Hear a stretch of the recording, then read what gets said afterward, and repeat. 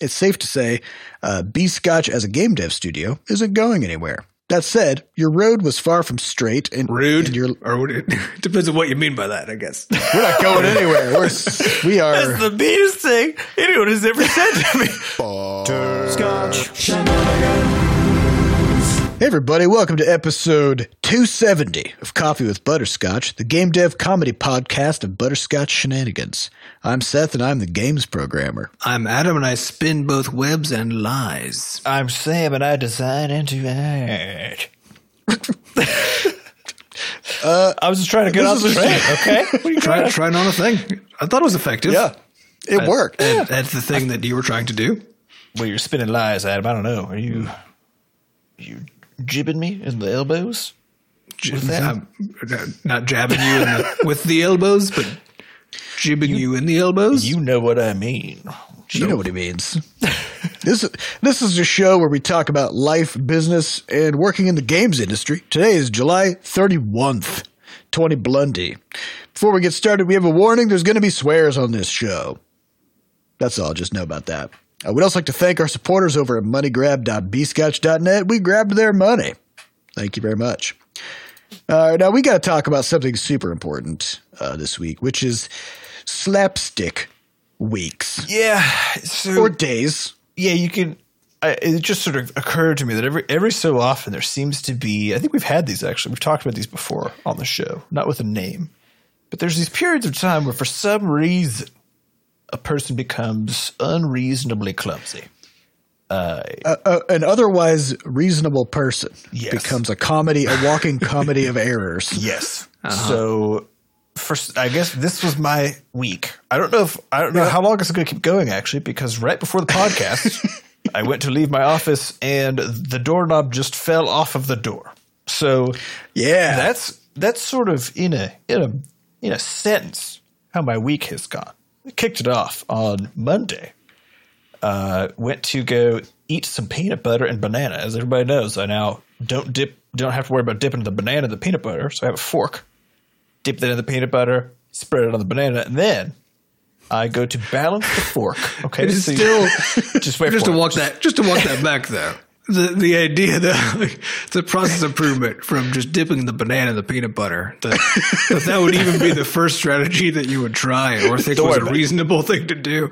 Don't think too hard about it. Okay, so it's pretty wild. I'm now on that level where I'm using a fork. So I dip the fork leveled in, up. but here's the problem. Now I'm looking at this fork and I'm like, I don't want to put this fork down, right?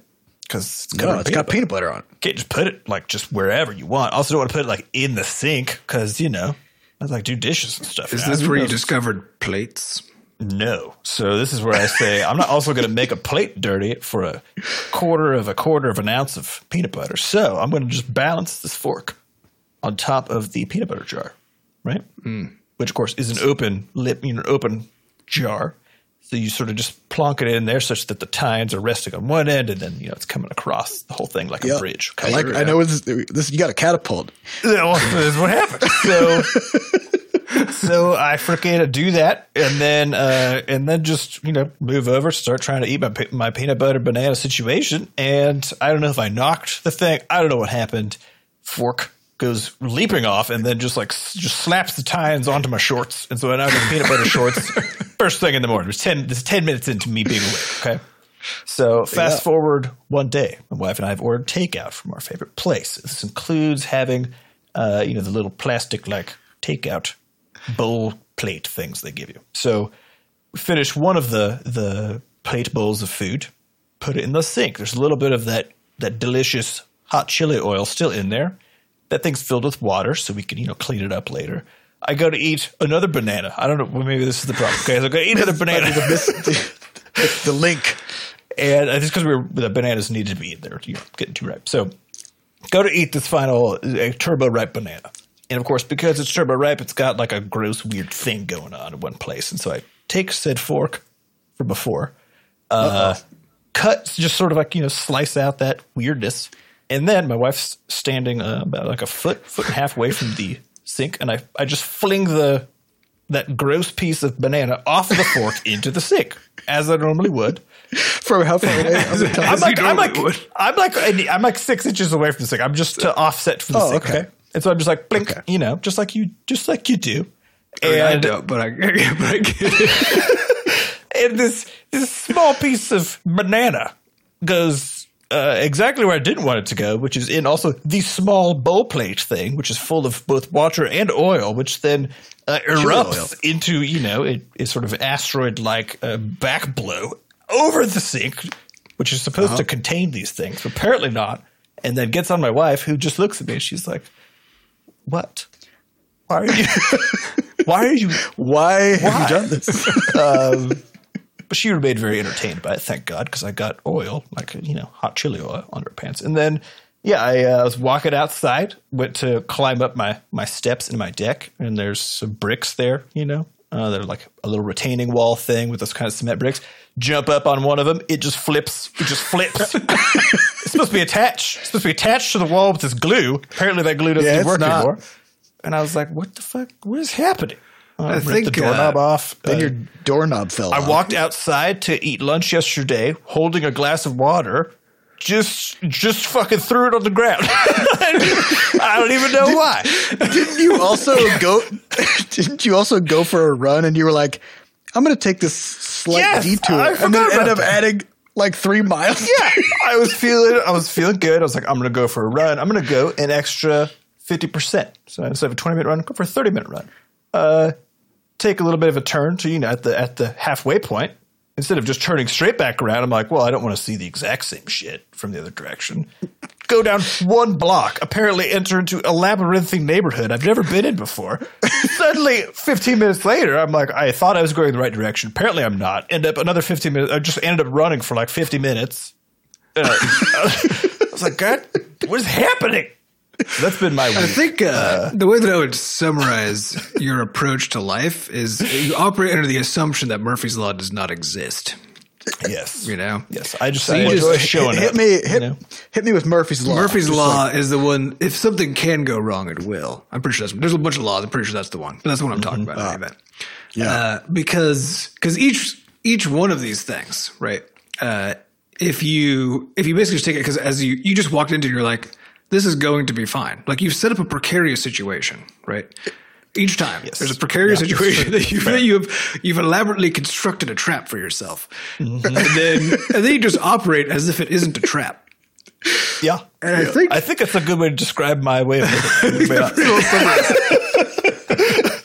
I just show up, you know. Yeah, because I would never turn down a road I'm not familiar with, because I'd be like, I would get lost. I would just like, I know that's what's going to happen, so I just won't. I mean, I have a phone, so like I eventually had to Google Maps my way out of this problem. Yeah, that's true. But I wasn't like going to die out there. It was just going to be well, I think that's exactly it, because the actual consequences are mostly just annoying, right? Yes. And but you act because you don't actually care about being slightly annoyed, so you get to have the carefree abandon.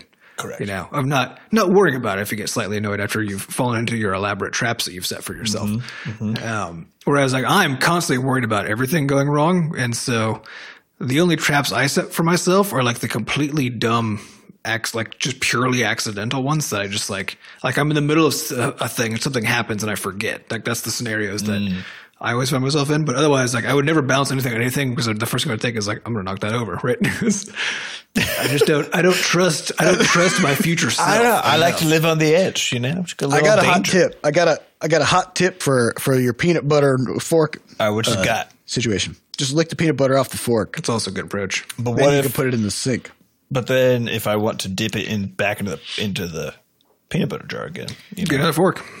Just get a bunch of tasting forks. You guys, I'm trying to minimize everything. You got a Cold Stone sampler that thing. You know, just get yourself an endless series of tiny spoons that you can dunk into there. It's a surprisingly good idea, actually, for how I tend to graze downstairs. Man, so one time I had the most hyper condensed slapstick day.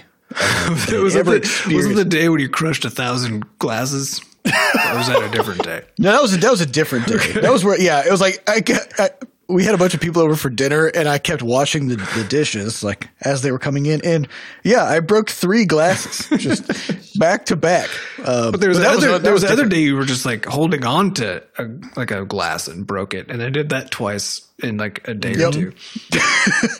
I got powerful, meaty hands.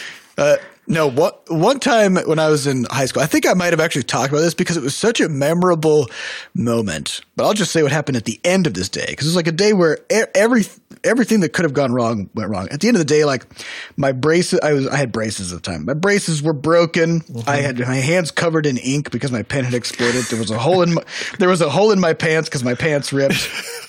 Lots of shit had gone wrong. Did that cause your pen to explode, or was that an unrelated incident?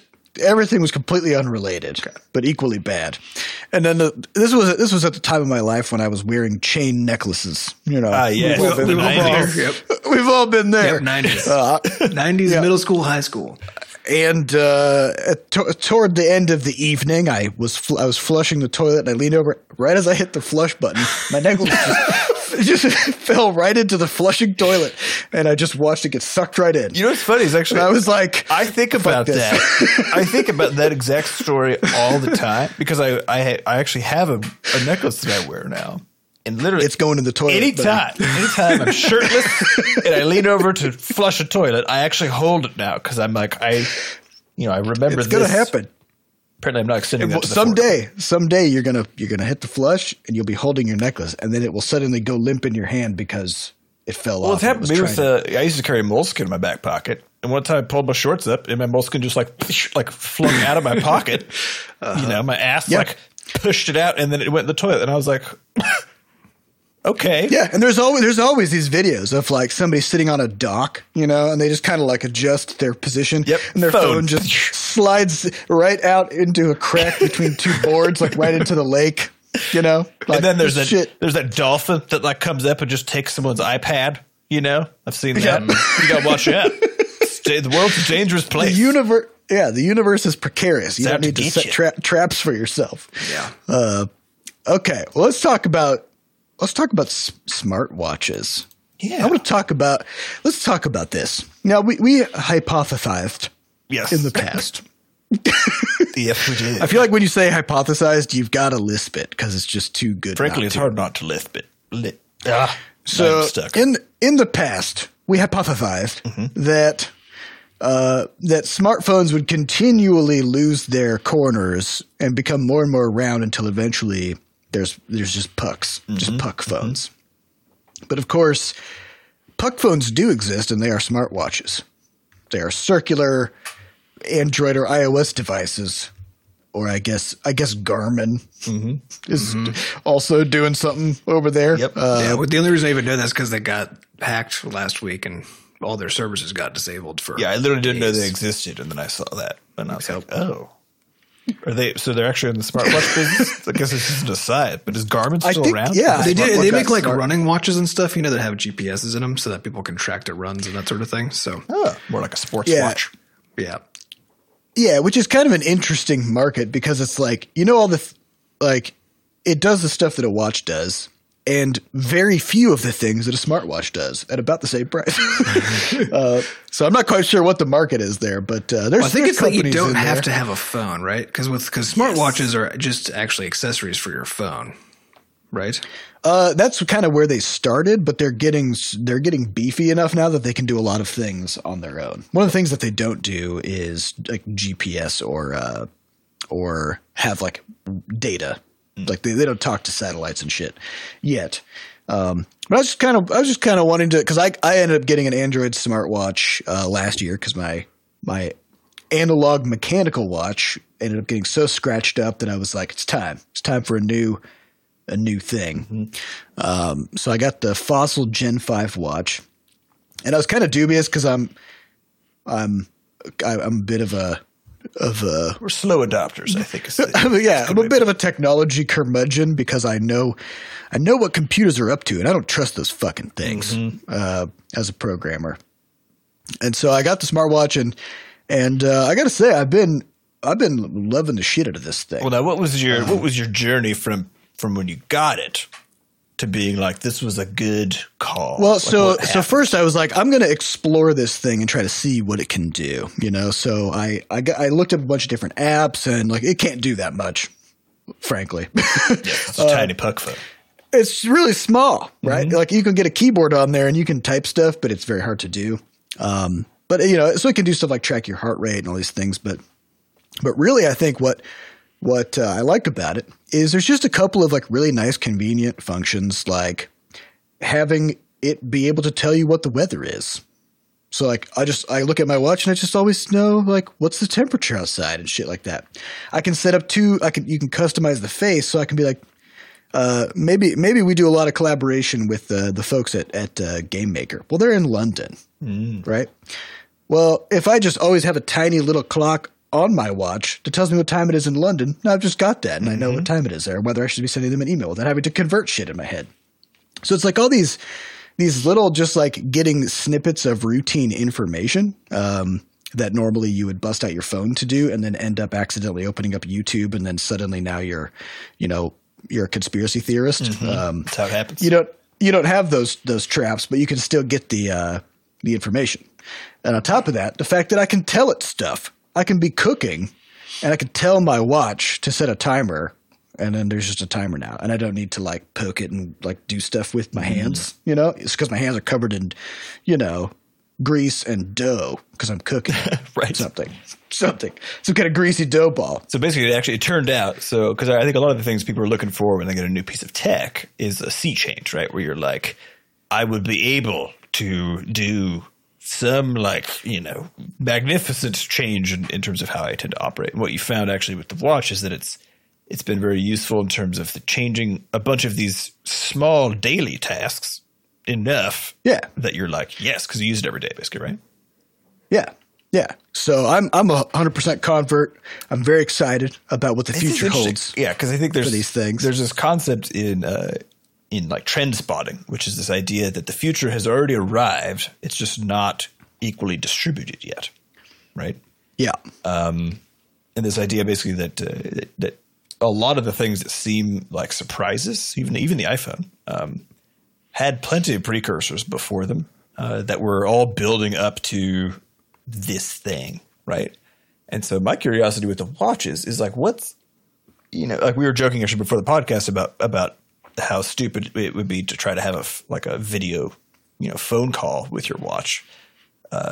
Until we realized that you could just hold up your wrist, and if there was a face on the bottom of it, then you would look like a cool Power Ranger just walking around with your resistance pose, talking to someone, which actually is frankly easier to do than like holding a phone with your wrist bent at a cockeyed angle to try to hold the phone straight.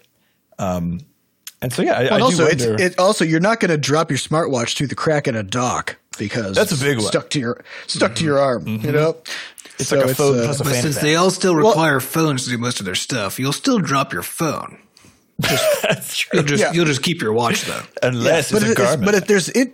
But there's been just like cool moments where they just like make me feel cool because like let's say I've got music going on my computer, which is the next room over, but I can hear it from the kitchen or something like that. And I've got the Spotify app on my watch. And while I'm playing music, I can just like look at my wrist and I can just see what the current track is and the artist. And I can even adjust the volume of my computer with the knob on my smartwatch. Right. Like, so I can be like, I want this shit to be louder. And I just poke my watch and then my computer. In the probably next room over. You need to take this to the next level. Get some of those Hue lights. Huey Lightenson lights. Hue. Get some of those and then have it set up on your smartwatch so that you can also turn the light intensity and RGB values up and down just by turning your watch face. I was going to say that RGB connected to your laser tower so you can control the light emanating from behind your computer. Yeah, I probably could. Yeah. Yeah, but even like if I'm exercising or something, I don't have to carry my phone around. It can just be somewhere else because it connects wirelessly to the watch.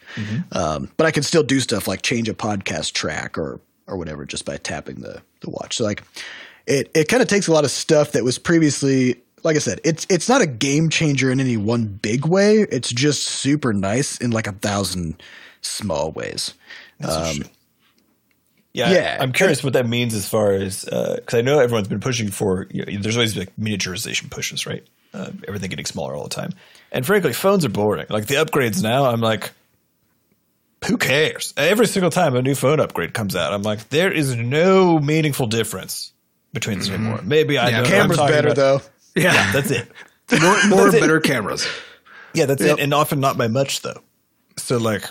Well, even if it's by much, because sometimes they're like, we have literally twice as many megapixels as we had previously. But previously there were so many megapixels that you have to down-res the thing to even save it onto your disk. Exactly. Because the phone's 90 gigs. Because it's 90 gigabytes, and your phone still today has like 1 gigabyte of free space on it. So where I think we're at, like I feel like we're peaking out on the design of these smartphones. And so I'm wondering if the Puck phone is really going to be like that next breakthrough thing will actually be the Puck phone. Once they figure out how to get everything small enough so that you just have your watch.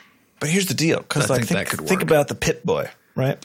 So if you were Pip-Boy's wearing huge, yeah, but if you're wearing more of like a miniature tablet on your wrist, so it wasn't a puck, but it was more like a phone, right? But just wrist mounted. More like those like braces or like bracers, I guess. Is that the word I look for? Yeah, like those bracers that some people wear. Like they've got like the leather pocket, kind of wide arm band thingy. Yeah, you could. I mean, yeah. Why go all the way? Like, why try to force a technology into a form factor that's been around for a different kind of technology for a jillion years versus just say, we want to get this thing onto your wrist. That's the goal.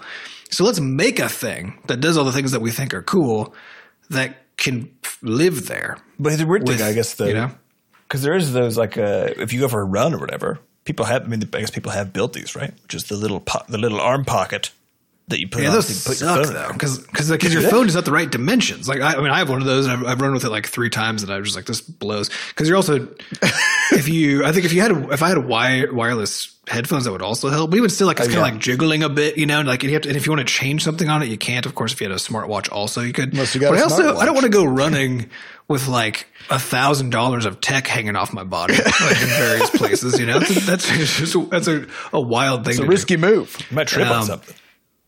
Yeah, anything could happen. Fall in a lake, get attacked by a goose, like anything. Yeah, but I think it is a fair question. Though, why is this the goal though? Why is the goal to say, okay, watches, let's make these things smart, and now we can tether these two pieces of technology together. So your phone's always in your pocket, like so it's always there. You're still stuck to that, but at least hey, now your watch is talking to it, so you don't have to look at your phone as much. That's cool. But why don't we have a Pip-Boy? Why don't we just go that route entirely? Which is weird because really, if you just allowed me to turn my entire UI on my phone into landscape mode, then I could just do that, right? Yeah, you could just glue it to your. But the thing is, like, my wrist is not. It's not the right width. This is way too big. They're too big, yeah. An iPhone. So, because what you actually need is something in between. You need in between a tiny ass watch face and a giant ass phone. You need something that's like pretty dang wide. So we get like a 3-to-1 aspect ratio, right? It's kind of the width of your average. Actually, the width of your like first quartile wrist, something like that. So it fits on most people, right? Mm-hmm. You put it in a cool wide bracer. Right? Bracer. So now you put it on the bottom of your wrist, or put screens on the top and bottom of your wrist. Actually, would be even better. Yep. So more screens. So now you got screens on both sides. You can touch stuff on both. Think about typing. Like if you're typing on your arm, how much better that would be. Like with one hand, you're just like typing on that side. It have to be one hand. It'd be with one hand. It's better than just two thumbs. Two thumb bullshit. You got a whole hand that way. But I do think that the little watch, I think it meets a good niche, which is like if I'm on my phone, I can read emails and I can check websites and stuff, but I can't output a lot of stuff because it's just too fucking small, right? Like a phone is small. I can't type up a whole like document on it without being mad because my thumbs are too big. So if I want to produce stuff, I go to the big screen. I go to my computer with the full-size keyboard, right? If I want to produce like small amounts of stuff, like text messages or whatever, but I can still consume information, I can do that on my phone. When it comes to the watch is like I'm not outputting anything with this. You're also not inputting most things because it's too small for that. Right. But what I can receive is just I can receive a large number of very small tidbits, right? So like any It's a little piece utility of, device, basically. yeah, like any little piece of information I need, I can just get because I can even ask my watch like questions and it will give me it'll read out loud Wikipedia stuff to me. So I can just be like, "What's the population of New Zealand?" Watch, and it'll just tell me out loud. What Yeah, I mean, your phone can do which that is weird. too. You just turn that same feature on your phone, and then you don't even need the watch. Right, But then you have to pull out your phone.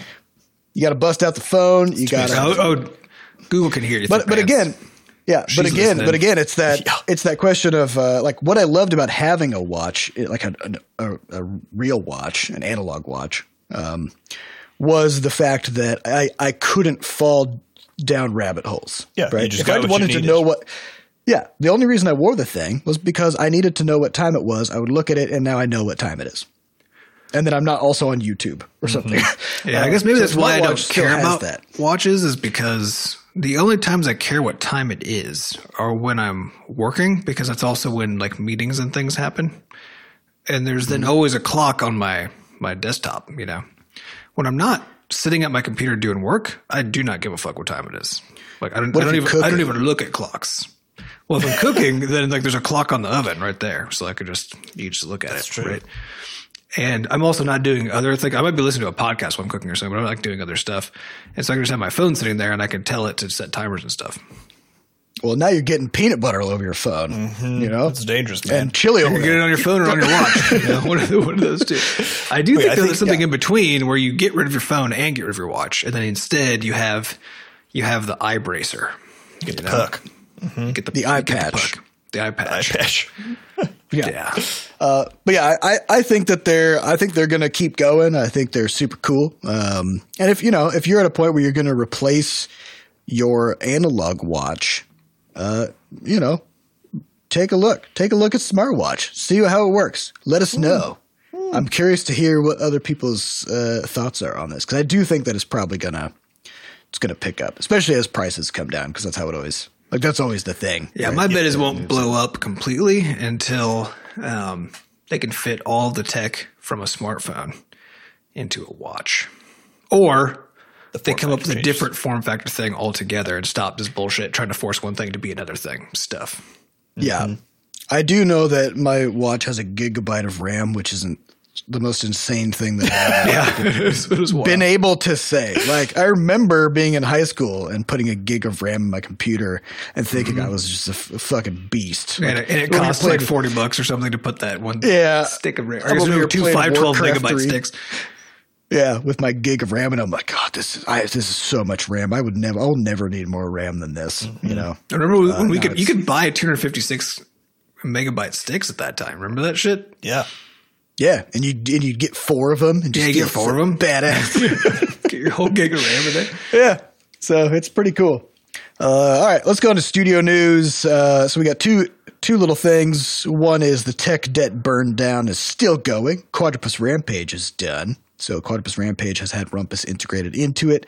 We haven't released anything yet. We don't have any specifics on when we're going to start rolling out the game updates. But one of the things that I'm super pumped about is I didn't realize this because I'm bad at my job. But so we had set up all the old games under a specific assumption about phones. About the sizes of phones specifically, which was like at the time that we made all those games, phones were a 16:9 aspect ratio, which is a very common aspect ratio. It's like TVs, computer monitors, and phones were all basically the same at that time. Since then, Apple has pushed the phone industry to enlongen everything. Phones keep getting longer. Yeah, I think everybody assumed for a long period of time that you were only allowed to make a 16:9 aspect ratio phone. And then I don't remember who it was that started. I assume it was Apple, who were just it's definitely Apple. They're like, that thing that's super convenient for all the devs everywhere. We're going to just and I assume they did something real fucking weird too the first time, because I know there's some weird. It was the iPhone X. Was the iPhone X? The iPhone X was the first one to break that. I remember. Convention. We screamed because we started screaming because they were like, not only is it like a 2.2 by 1 aspect ratio, it also has round corners. we rounded the corners and punched a big hole in the side. And put a bar that's always on the fucking screen on the bottom of it. Yeah, and so we just started screaming. Yeah, a lot happened. Because that means with that phone. But everybody else also followed suit. So every phone, every new phone nowadays is at least like a 2x1. They're more like Another phone challenge savers. for every phone maker has been, how round can we make these corners? How many cameras can we put in the screen? How can we have the screen go wrap around all the way to the edge and then wrap around and go down the back of the phone? Can we fold it? Can we fold it in half? Can the screen flip out into a fan that you can use to cool yourself? These are all the things the smartphone manufacturers are trying to achieve. One of the things that they've definitely succeeded at is just continuously making phones longer.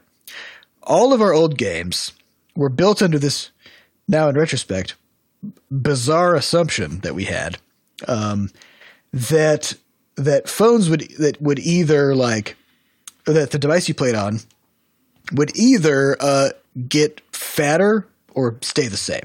Well, because So we were if you're playing thinking about tablets, right? Because tablets were Yeah. narrowing that aspect ratio instead of being really wide. They were getting more square. Yeah, tablets are more square and phones are 16:9, and we're like, that's just how it is. So in games like Flop Rocket or Quadrupus Rampage, we would fix the width of the view, and we would increase or decrease the height of the view. Problem is phones are so fucking long now that in Flop Rocket, you can't even see the top and the bottom of the game anymore. They're just gone. They're just hidden behind the and then in Quadrupus Rampage, it feels like it's super, super zoomed in and you just can hardly see anything. Yeah, which actually I hadn't Lots played of it for a long time, and I was playing it then for the past few days because I've been debugging a bunch of shit with the data migration, and I just like I'd only played it just like to generate enough data to like test with, but I hadn't actually like tried to play it and thought about the experience until Seth mentioned this, and then today when I was debugging some stuff, I was like, I'm gonna play Quadrupus Rampage for like just like a couple minutes, you know, and like pay attention, and it was fucking hard. Like I couldn't see anything. Yeah, it was horrible. It's just been like this for years. It's just been like this. Nobody said anything. And this is one of those weird things where like I think about like, oh, it'd be so great to like upscale Quadrupus to 60 frames per second because it's 30, right? But like nobody said a word about it. It doesn't matter. This is the thing. It's like most of this shit doesn't matter. The fact that you couldn't see the top and bottom of Flop Rocket Nobody said doesn't matter. anything. Think about that. That's crazy. You can't even see the fuel pads that you're supposed to land on. Like that's the whole game. Like you have to be able to Games land on review those. score the same. The same. It's the same. Which you know Maybe that's that a means whole the other game is conversation. maybe that means the game is basically just as good if you don't participate in the landing on. No, that can't possibly be true. No, definitely. No, that's terrible. Yeah. So one of the things that I'm the most excited about is actually not the Rumpus integration, but the fact that all the games are now using a proper, reasonable way of handling aspect ratios. So they're all playable again. Mm-hmm. That's going to be nice. And actually, a lot of them have been up-resed because phones are just bigger now than they used to be. So Quadrupus and Flop Rocket and whatever, like they're just going to look more crisp. You'll be able to see more stuff. It's going to be super nice. Yeah, that'd be good. So once we get this done, Can we frame this as a remaster, and then try to get someone to talk about it would be a tough sell, but we could just say it anyway. You know, right? That's what marketing is. You just say a thing. Yeah. Yep. Yeah, we'll add the word remastered underneath the title, and then boom, it's remastered. Yeah, so we'll probably be rolling out some of the smaller games first, just to get this thing out there and test it and stuff. But yeah, I'm in going back and doing this stuff. I just recognize like these games are good. They're all good. Like I'm proud of them. I think they're good games. And it's always been kind of a bummer that they've been like sort of slowly rotting as phones get longer and B-Scotch ID gets worse and everything. And so I'm happy that we're doing this. So, and as far as Levelhead news goes, Big stuff. the Void patch is launching the day this episode airs, August 5th. It's a super fucking big patch. Yeah. If you want to read about all of the big things. There's a hilarious blog post that Seth put together on the blog or at levelhead.io/void, which you can find and read, see some GIFs with all these new things in action. Are you going to narrate this one? I haven't done that yet. I don't know if we actually wanted to. This one was a little bit trickier because it is a patch blog post, so it's like talking about new stuff in the game as opposed to being more like lore based, like the original post was. Well, the original though was lore, and then a whole bunch of just like how to play the game and stuff. Tips and tricks. Yeah, that's true. That's true. Yeah.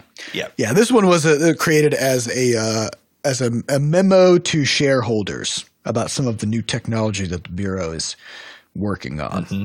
Yes, it's very fun, and I think this. I mean, the update is gigantic. So the framing for us is on the marketing side is not as a patch; it's as a mega update, because I think generally players in particular, will generally consider a patch to be fixes and things like that, which makes sense because it sounds like it, right? Mm-hmm. Patching things up. So we took the liberty of saying it's a free mega update, because it is free gigantic. DLC is what we should have done, basically. Yeah, no kidding. Damn it! But yeah, so it's huge. It's gigantic.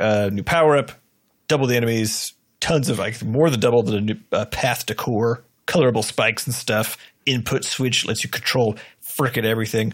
It's ridiculous. Did you say the shade power up? The shade power up. Yeah, new power up. Yeah. There's just a lot in there, and I think what's been interesting is that we've had it in beta for a while now because, of course, the main thing to wait on is certification. First through all the different platforms, and then once you get through certification, is sort of lining up the launch sequence. So I think people who listen to the podcast will know that this patch has been quote unquote done on the dev side since like a month ago. Anyway, 6 weeks ago. About 6 weeks ago. Took about 2-3 weeks to get through cert. Once we got it back after getting through cert, then we said, okay, cool, we can actually set a date now. And then reached out to all of our platform partners, set a date, etc. So it's been a long time coming. I'm really excited for people to actually see it. It's been long enough actually that I'll probably go play the game a bit when it comes out because I haven't gotten to it's one of those things that we've gotten enough distance actually from all the content that we made that it'll be really fun to go play it again because I haven't played it in a while. Yeah. So I'm stoked. I think it'll be really, really fun, and it's all out on everything. We've been up to our eyeballs in all this. Working on infrastructure, working on Crashlands 2 stuff. So we'll definitely be dipping back into some Levelhead stuff pretty soon. All right. And as far as industry news, before we get on to some questions, Sam, did you want to talk about Carrion or did you want to sit on that? Yeah. Well, just briefly. I think if anybody has Game Pass, I'm a big fan of it because I get talked about it a lot on the podcast. But Carrion's on Game Pass, and basically we talk about video games, right? We talk about the difficulty of selling them, making them, etc., and how one of the goals before you even start your game is to be able to confidently say that it offers something of differentiation either within its category, so if it's a survival game plus blah, or something just altogether different. And it's actually rare to get the altogether different bit, right? And Carrion was one of those experiences for me. Basically, what you do is you are playing as a like horrifying fleshy mass monster creature. Okay, you're basically the Stranger Things meat monster. Yes, You have creepy tentacles. You grab people and eat them. You can slam them around, but you're actually very fragile. So you get shot only a couple times, etc. But you're sort of like that glass cannon approach, right? Which is extremely violent and deadly, but also can totally just get caught on fire and die. And that game is extremely well done, and it only takes a couple hours to play through. So maybe I think about 5 hours or so, and it's just tons of fun. So if you want to have the experience of feeling like a creepy, crawly, gooey tentacle meat mass. Demon, yeah. Like, give it a go. Like, they did a great job of it. All sorts of fun mechanics. Like, you could basically possess people with a creepy parasite arm. You can, and then like make them shoot each other. All sorts of fun stuff. Throw people into walls, eat them, catch them in nets. I don't know. It was just a good time. And you can roar. There's just a button for roaring, which I'm down. Anytime it's like Goose Game, right? Anytime there's a button you can press to scream at stuff, like just sign me up. It's good. So Are we reserving a button in Crashlands 2 for roaring? No, but I literally thought of it after that because I was like, I'm going to need some emotes, some ability. That's going to be a PC only feature. That's you get that advantage of the keyboard. Mm-hmm. So, or you could do the slash emote system like what WoW has. You type into a chat box /dance or whatever. I think we've got the click on the left analog stick left for mapping, so we could easily do a little for the controller wheel. Mm-hmm. There it is. Which actually we hadn't talked about. This is kind of a just quick aside, but something that we realized as we were designing Crashlands or preparing for Crashlands 2 designing stuff was that the controller, that a console controller was actually our most difficult input device to design for, because we'd been thinking actually that it was a touch interface. Mm-hmm. But having Sam did some playthroughs of some modern mobile games that are actually really complicated and have lots of inputs, and realize that actually there's way more options than you think at your disposal because of the fact that you have the whole screen as one giant collection of inputs. Mm-hmm. And so the inputs themselves can morph over time. Yeah. So because of that, like if you're clever about it, you can actually you're actually really not constrained at all on a mobile device.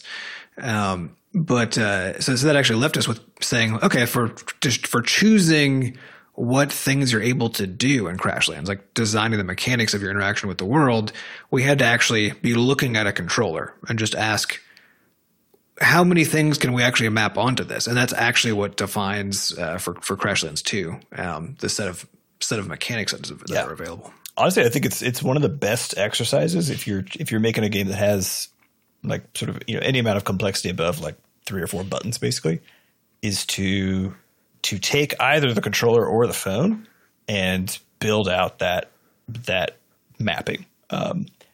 It's honestly like it's one of those things where it's like design is constraint is sort of one of the big ideas in the design field, and so picking a really powerful constraint, which like there's only so many buttons on that thing, and you don't necessarily want to use all of them. You want to use them in such a way that it's really it makes sense. It's intuitive. People won't get their fingers confused because things are mapped too closely. It was a really good exercise. But yeah, now we got one button left, so slam those emotes on there. Call it good. Mm-hmm. There it is. Emote. Let's get on to some questions. All right, these questions come from our listeners over at podcast.bscotch.net. Highest upvoted question comes from Beaky Boppa Boop, who says, would any of you do voice work for another studio's game? Would you? I mean, you might want Sam to, but would you want the rest of us to? Said any. Look, here's the thing. Say any. One of the things that I'm a fan of is having more money. That's true. That's true. Is this a paid gig or a free gig? Yeah. And then what is if the my price voice is right? worth?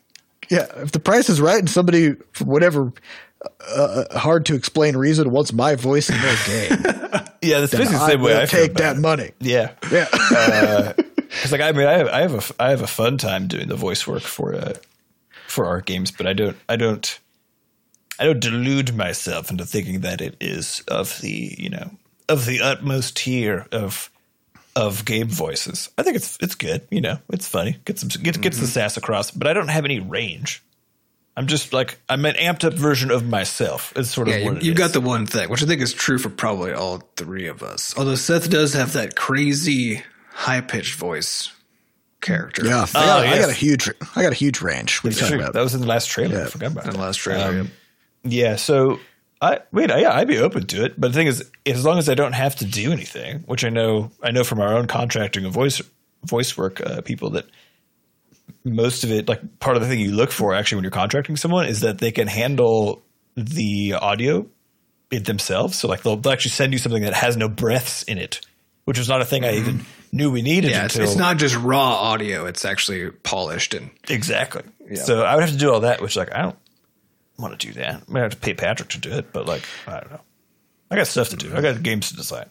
Yeah, if you could do your lines into a microphone and your own microphone, because we can't go anywhere, and you don't want to go pay for studio time. I can't go to Patrick's place because Yeah.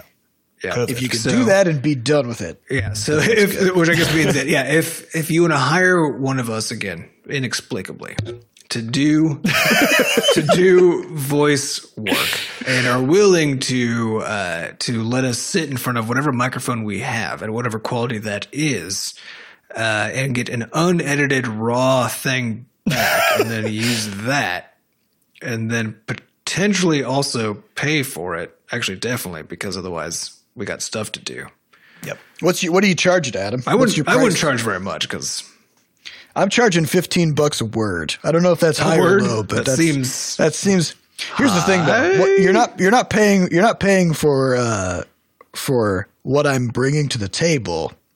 You know, you're paying for the fact that the question is, what are you paying that I'm for? not programmed. Yeah, exactly. That's exactly right. Yeah, exactly. You're paying for my opportunity cost because the price is just what it would take to get me to do voice work. Right. It's not. It's not the value. That's the right way to think about it. Yeah, because I also don't believe. Yeah, I don't believe that my voice is actually worth anything. But it is, in doing that, I'm not doing something else that I can create value by doing. So it has to offset that cost. That's got to offset it and then some. Yeah. Because you also need to cover the feelings of the feelings of guilt. You know, there's that. But there's also the ROI, because not only is there a direct 1-to-1 cost, like, you know, your labor produces some value, right? But every hour we spend not programming is then an hour of like programming that we have done in the past, right? That, or I guess now have not done in the past, upon which we built an ever increasing and labyrinthine complex of things that increase the value of our company. Mm-hmm. So that 1 hour that's gone is worth like easily $15 a word, 1.2 hours. I think it's a long way of just saying that our voices are priceless. Yeah, I'm sorry. Yep. No, can't do it. Well, no, they're about $15 a word. It is true, though. Actually, just in the sort of general, that's like general idea. There's a fuckload of stuff that we used to say yes to that we now say no to, and it's not that we wanted to do it then and don't want to now. So this is things like giving talks or like or doing like one-on-one chats with people about their game stuff that they're working on or whatever. It's stuff that we just don't feel like we actually have time to do anymore, because the opportunity cost it basically becomes higher. Keeps going up. It keeps going up and up and up. The better we get at games, the more important it is that we're able to, you know, pay our employees. Like the more all that stuff becomes true, the higher the opportunity. And we have employees. And we have employees, which we didn't have before. Before, when it was just us, and we're like, you know, I'm just going to take a day and just like go through this thing, put together this talk just to give to a local group or whatever it is, like go visit a game design club somewhere or whatever. You know, I in that case, like I'm taking away game programming from the team, but it's just you guys and you're my brothers, and so it's fine. So deal with it. Just deal with it, you know. But as more and more people come to depend on the stuff that we're doing, then it becomes harder and harder to say yes to those things. So, I mean, this also comes back to like, I kind of get it, you know, if you reach out to somebody who's like, oh, CEO of such and such a game company, and you're just getting started as an indie developer, and you're like, hey, do you have any inspirational words, any tips, you know? And they just fucking don't respond at all. Like, yeah, I get it. They have a way bigger things to worry about than motivating you, you know? Yeah, I get it. I still believe that the potential value delivered from those responses is so easily high compared to the usual stuff that it's one of those like, yeah, you're a busy person, but if someone you should still reply. Yeah, even if it's quick.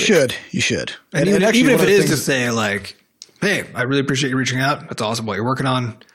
Unfortunately, I don't have time to like go through all this stuff. Yeah. But yeah, one of the things that I've been doing is, because I still try to reply to all those kinds of things, but I try to do it in a little bit more of like a batched way, especially because of like having GDC talks out and stuff like that. I do get a kind of a trickle of questions and emails from people over the course of a month. And so what I'll typically do is just like, I'll just reply shortly after I get it. I'm like, hey, I just want to let you know I got this message. I don't have time to compose a reply at the moment, but I'll be getting back to you within a couple of weeks, you know. Then I just batch them all on like some Saturday morning and just go through them all. Because it can be fun. So, yeah.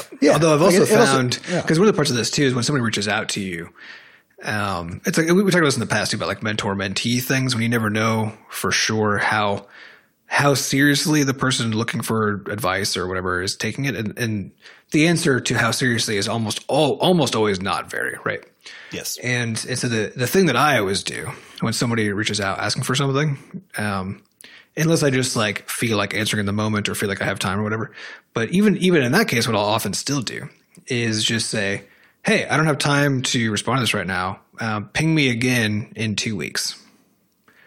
Do you know what fraction of time people get back to me? 0, 2 weeks later? It is literally 1 out of 20 times that somebody gets back to me. And then the nice thing there is that now I know that's a person who's like got their shit together. They truly actually want whatever it is they're trying to get from me. And now I feel better about like spending my time doing this because I know I'm not just throwing time away for someone who actually isn't going to give a shit about the response they got back. It's very effective. There's another strategy you can use, which is to just send a few questions back first. Just be like, hey, before I answer, I just want to make sure that I'm giving you information that's helpful for you. Here's some things I'd like to know. And then just ask some questions about like what kinds of projects you've been working on, where are you at in your education, how many games have you built, or whatever it is, and see what kind of response you get, if any, from that. So hope that helps. So I guess maybe we would do voice acting for another game to answer the question. All right. Next question comes from Fraser, who says, with Levelhead now out and Crashlands 2 on the way, it's safe to say B-Scotch as a game dev studio isn't going anywhere. That said, your road was far from straight. Depends on what you mean by that, I guess. We're not going anywhere.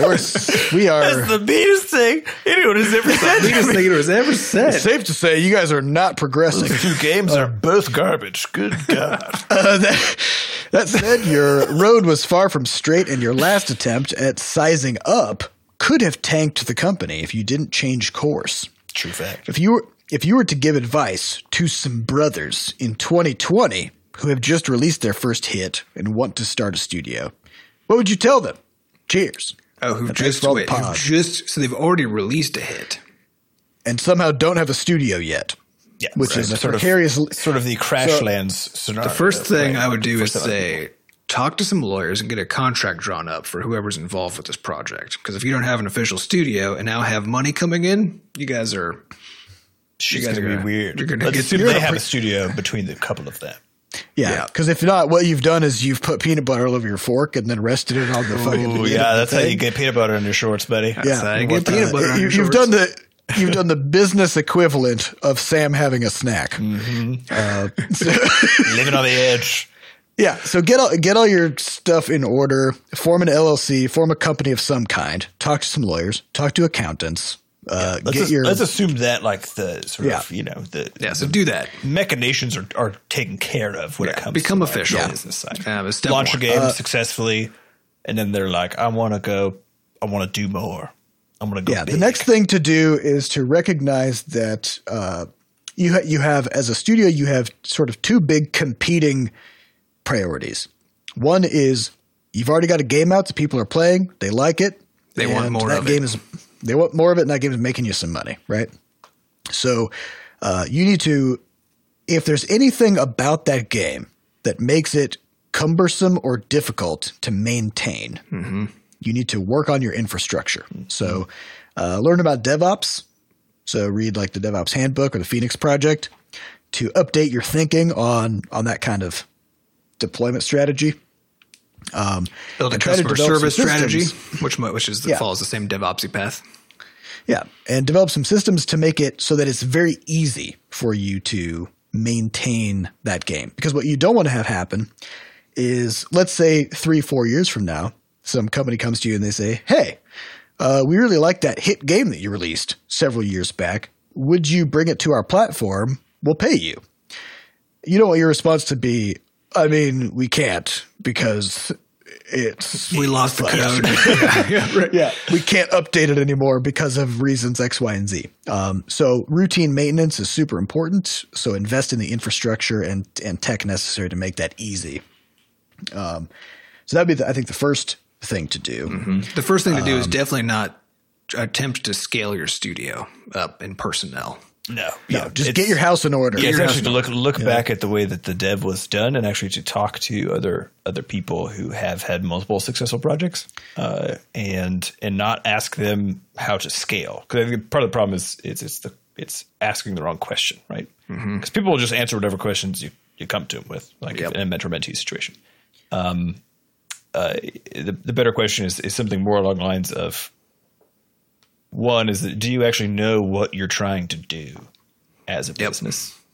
Do you understand what your core value is as a business? So in our case, what we're trying to do is we want to actually ride the combination of making money while also really enjoying our lives, right? It's those two things.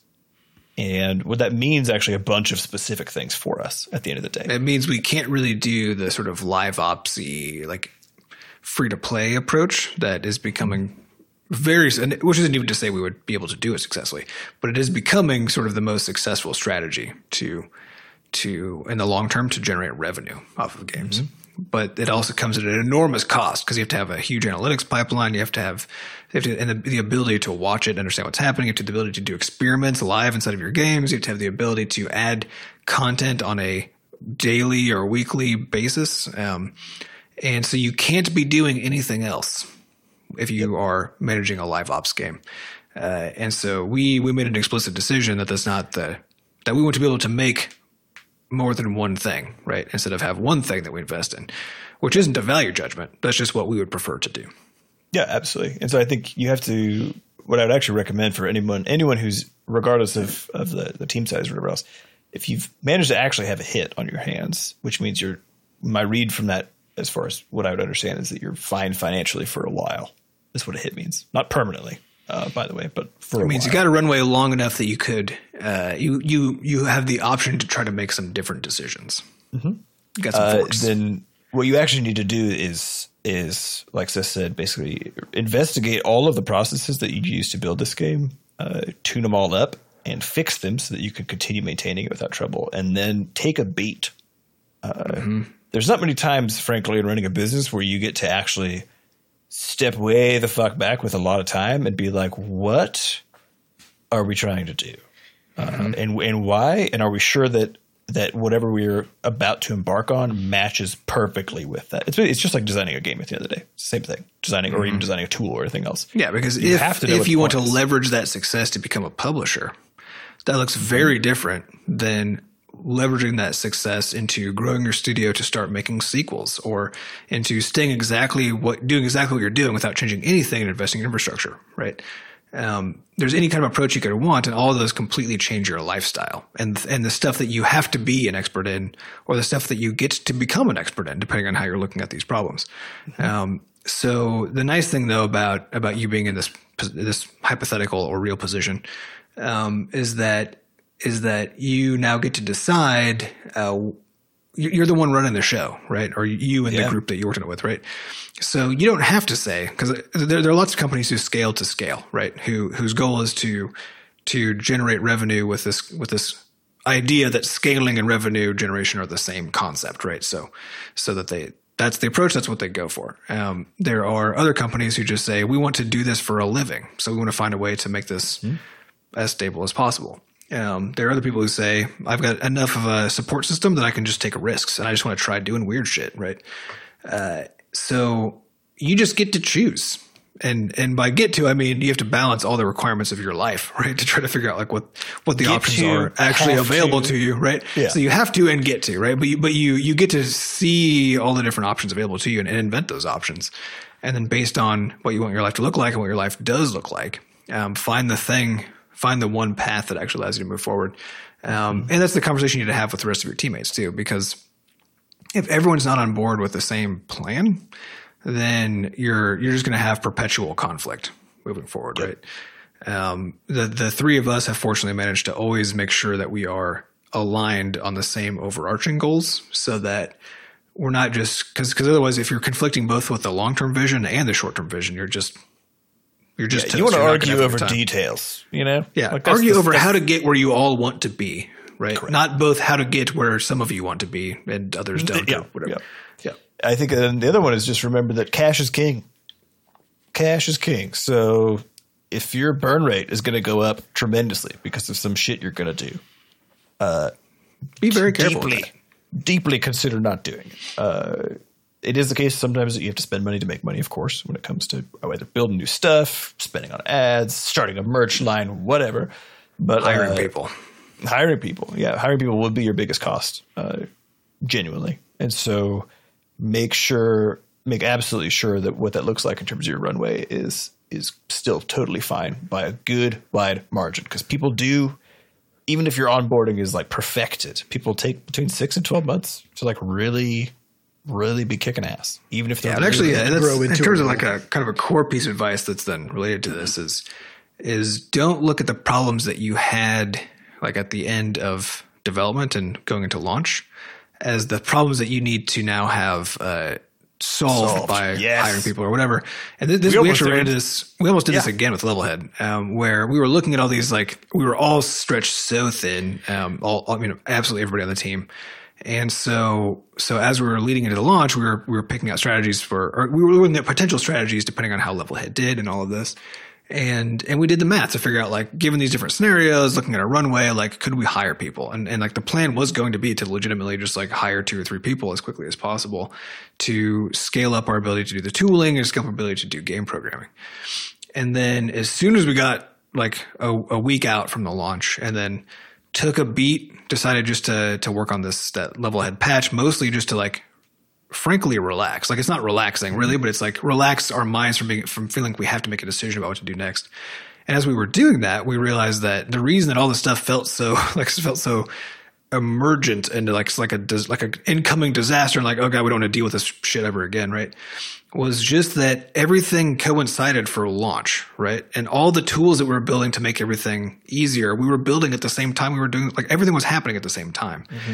But now moving forward, we get to roll all of that stuff that we did into the next process. We don't have to resolve how do we get a game onto Xbox successfully. We don't have to resolve how do we get it onto Switch. We don't have to resolve any of that. We don't have to solve again building an automatic game deployment pipeline. We don't have to solve QA again. Like, we've already solved all of these, but we did it while we were developing the game. Yeah, well, that's the real thing. The pinch points that you will most remember feeling are going to be from the last 3 to 6 months. And unfortunately, now that you're done with the fucking game, you're not done now. Yeah, those problems are not your problems anymore. So hiring for those specific things will probably just be rough on you in terms of you just got to think very hard before you make these moves. And when it came to Crashland specifically, the thing that really killed us after launch was customer support, because we were not ready for it, and we fortunately did manage to like take enough time to sort of establish some systems and whatever, but it really killed us for a few months actually.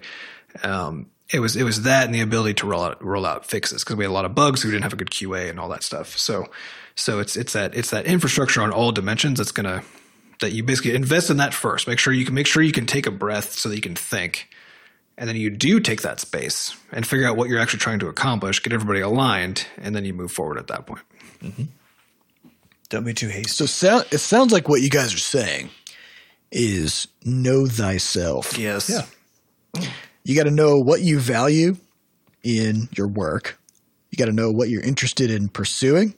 You have to know what your problems are that you're trying to solve. And if you know what's possible. You got to know what your problems are likely to be in the as you start working on the next game. Yeah, because if you project like that game's going to give you another, if nothing changes, you don't hire people, you don't pay yourselves more, whatever. If you project out like, oh, we got another 2 years now to do something else, like that's not that long of a window. So that limits actually what you can do. If it's 10 years, well, shit. Now you have a huge number of options at your disposal, and you can make decisions within that instead. But as soon as you double your team size, it's not 10 years anymore. Nope. Yeah. So again, it's all just, you really have to dig deep. And I think, people say like, if you want to get a tattoo, maybe like take a picture of that thing and just look at it like once a month for a few months. Mm-hmm. And if you still like it, and it's still relatable to you after 6 months or something, or a year, then, it might be something that you'd be cool just seeing forever on your body. Right? Mm-hmm. So, the lesson there is basically just one of for decisions that are going to be long lasting, like, hey, what are we going to spend the next 3 years building? Or who am I going to be working alongside? Or what is my job going to look like for the next 3-4 years? Those are long-term decisions, and you don't have to rush them. No. Yeah. Like you can take that. And if for some reason you do have to rush them, it's because there's only one choice available to you, right? So, so you have to ask yourself very seriously, like if you feel like there's something you have to do, like still take a beat and just ask, like, is this true, or am I just feeling the pressure of this culmination of events and of like, because you can only solve one thing at a time, but you're going to be thinking about every problem at the same time, and every single thing you're trying to deal with is going to make it feel like everything else is even worse than it is, right? Mm-hmm. And so you just got to figure out what the problems are, line them all up, figure out what the priorities are, and go. And again, still very fucking hard to do. Yes, it's not easy doing it. Level. Yeah, I mean, you're definitely going to do it wrong, but like, yeah. But there are ways to do it less wrong, probably. Mm-hmm. So, because I think there's never a scenario where we decide to go on a particular course and then we look back and we're like, damn, we nailed that. Like that has never happened. Mm-hmm. There's always ways in which we could have and should have done things differently. But I think by taking that extra time to just let the emotional state simmer, mm-hmm. take stock of what you need. Yeah, what you if want, you can take what you have. 2 to 4 weeks now to discover that there's 3 people you don't need to hire, actually, right? And mm-hmm. there's this game that actually you shouldn't make because it's going to be too costly in the long term. Or that your business partnership will not survive because you have conflicting goals, right? If you take a few weeks to do any of that, the amount of savings that you get on the other side is pretty big. Is outrageous. Yeah. So hopefully that answers your question. There's lots of stuff you can do, but just take the time. Take the time to think about it. All right, so that's all the time we have for this week. We would like to thank our producers, Fat Bard and Jen Coster, for putting the podcast together. And thanks to our community moderators who keep our Discord running. To get more involved in the Butterscotch community, just go to podcast.bscotch.net, where we have links to everything. Thank you all for listening. We'll see you next week. Goodbye. Bye.